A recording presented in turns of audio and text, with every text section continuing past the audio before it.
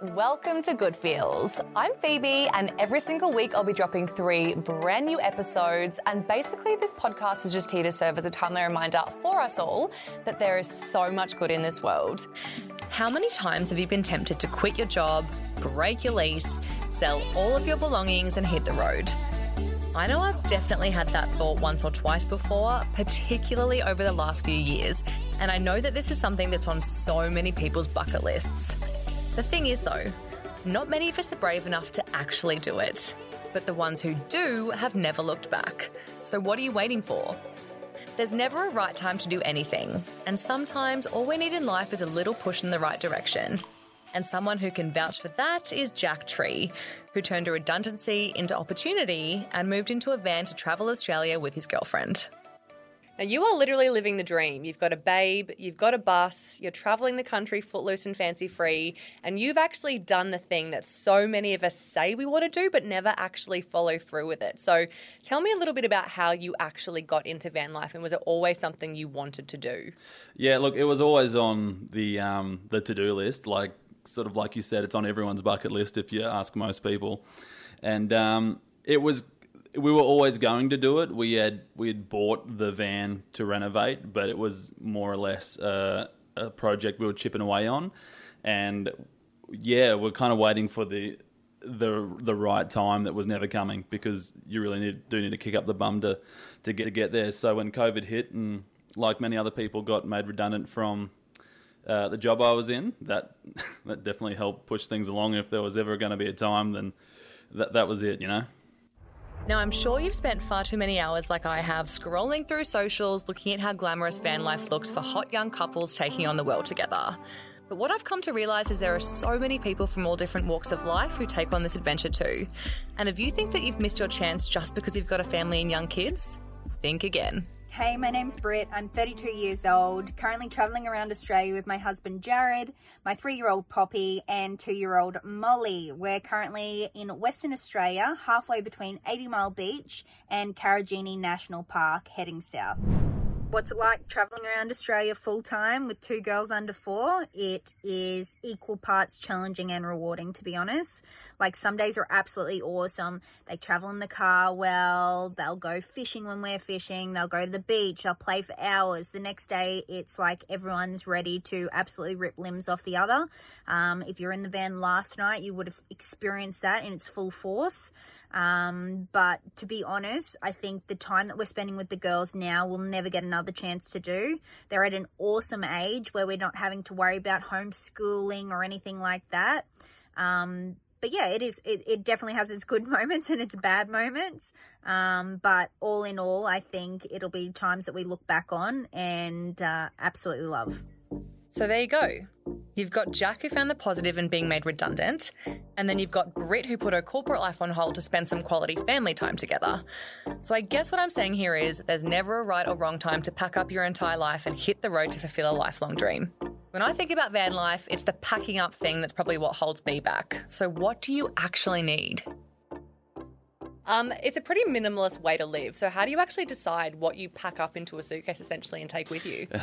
I mean, before we moved into the van, we downscaled everything, and then when we went to move into the van, we realised that even what we had downscaled wasn't enough. So it mainly comes down to what fits in the bloody thing. But obviously, clothes you know that you need, kitchen equipment you know you need, and phone, laptop. It's pretty easy. You realise pretty quick, like, especially it's like when you move house, you realise, like, what is all this junk that I haven't looked at in forever, and it's pretty easy to get rid of what you don't need when you realise how much small space you have. So, and talk me through the process. Like, what do you actually need to get you set up with life on the road? Well, I guess it depends on the kind of journey you're looking for. I mean, you know, you could go for a whole caravan, or you could have rent a wicked van. It depends what kind of trip you're looking for, but I would say absolutely you want enough to cook with. You want your basic necessities to cook and eat. I would say you absolutely need a fridge, not some esky that's you're constantly loading ice in.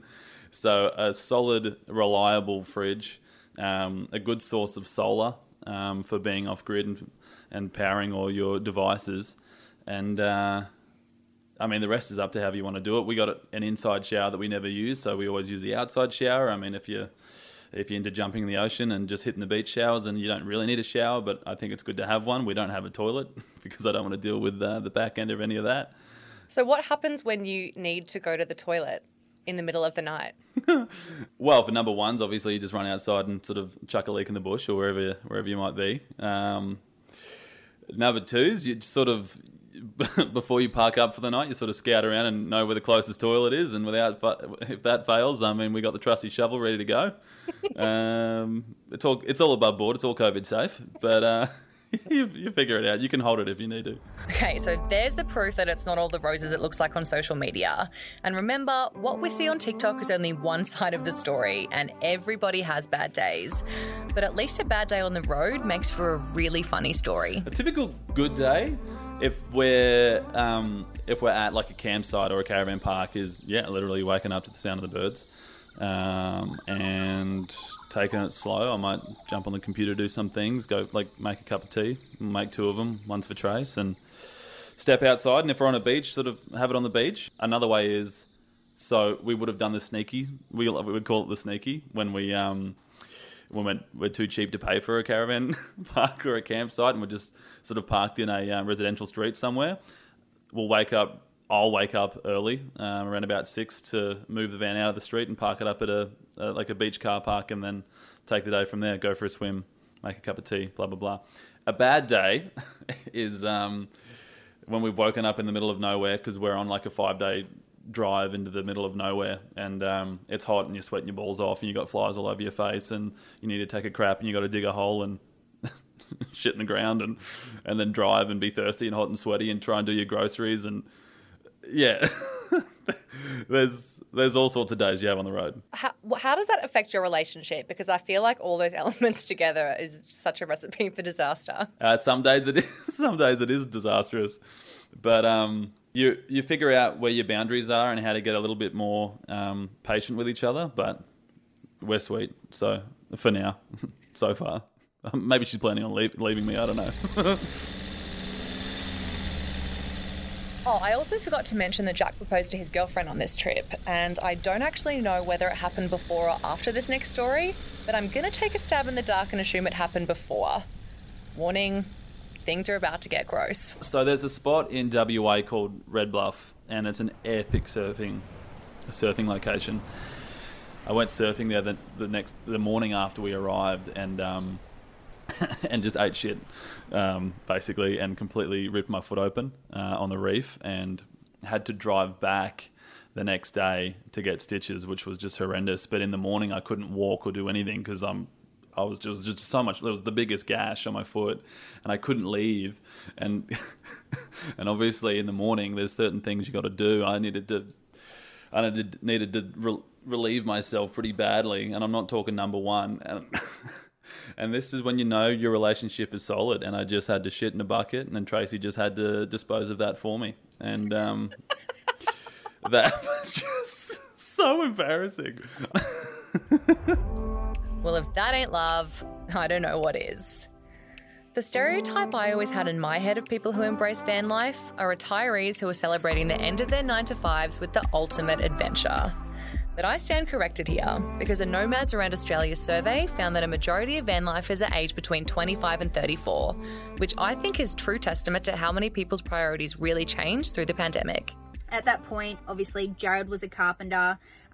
He had to tell his workers and got them other jobs. For me, I was really fortunate. I thought I was going to be in a predicament where I'd have to resign with the work that I do. But my work was awesome and offered me 12 months leave without pay. Best decision we've made. Van life is a philosophy as much as a way of life.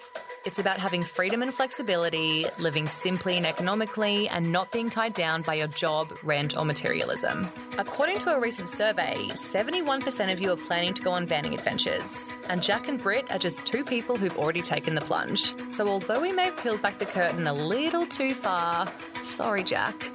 To live a life waking up in a different place every day is something we should all experience at some point in our lives, whether it's a weekend away or an entire year, because most of us never get the opportunity to get off the grid like that. No, you don't. And what was weird as, you know, you go on a holiday for 2 weeks, 3 weeks, a month, maybe even 2 months, but at about 4 or 5 months when you realise that's just the way we were living, to really take a step back outside of the bubble that is the 9 to 5 or just the normal work grind, and realise that that's how you and everyone else literally spends their whole life, really. You know, you work 5 days a week. That's basically your whole life, like out of 7. Yeah, and to really take a step back and look back in on it and be like, oh my God, not many people get to really just take a step back like this and really enjoy life for what it is. God, this sounds so cheesy.